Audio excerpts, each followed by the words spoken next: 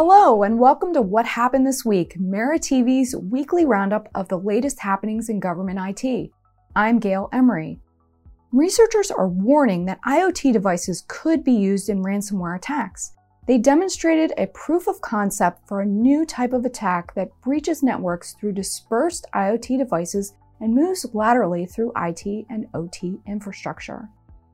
In other cybersecurity news, CISA Director Brandon Wales said the agency is setting an aggressive pace for the rulemaking needed to implement cyber incident reporting legislation that was approved by Congress earlier this year, but he conceded that it could be a couple of years before the law is implemented.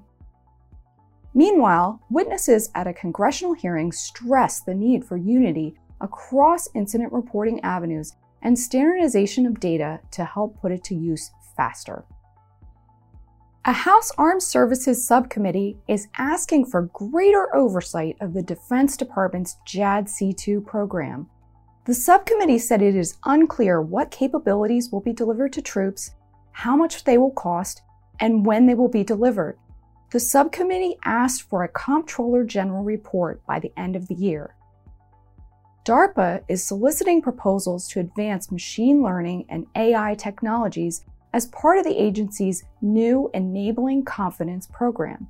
This is DARPA's third wave of AI investments. The goal is to invest in high-risk, high-reward AI that will lead to quick prototype development.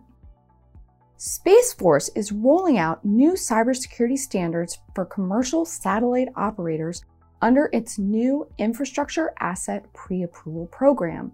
Suppliers of satellite-based services that pass the program's security evaluation will be placed on a pre-approved list, speeding the procurement process.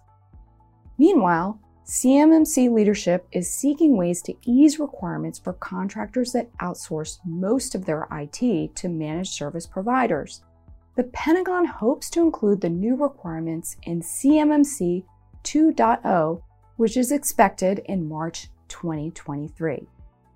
An influential group called on the Office of the National Cyber Director to spearhead a government-wide cybersecurity workforce development strategy.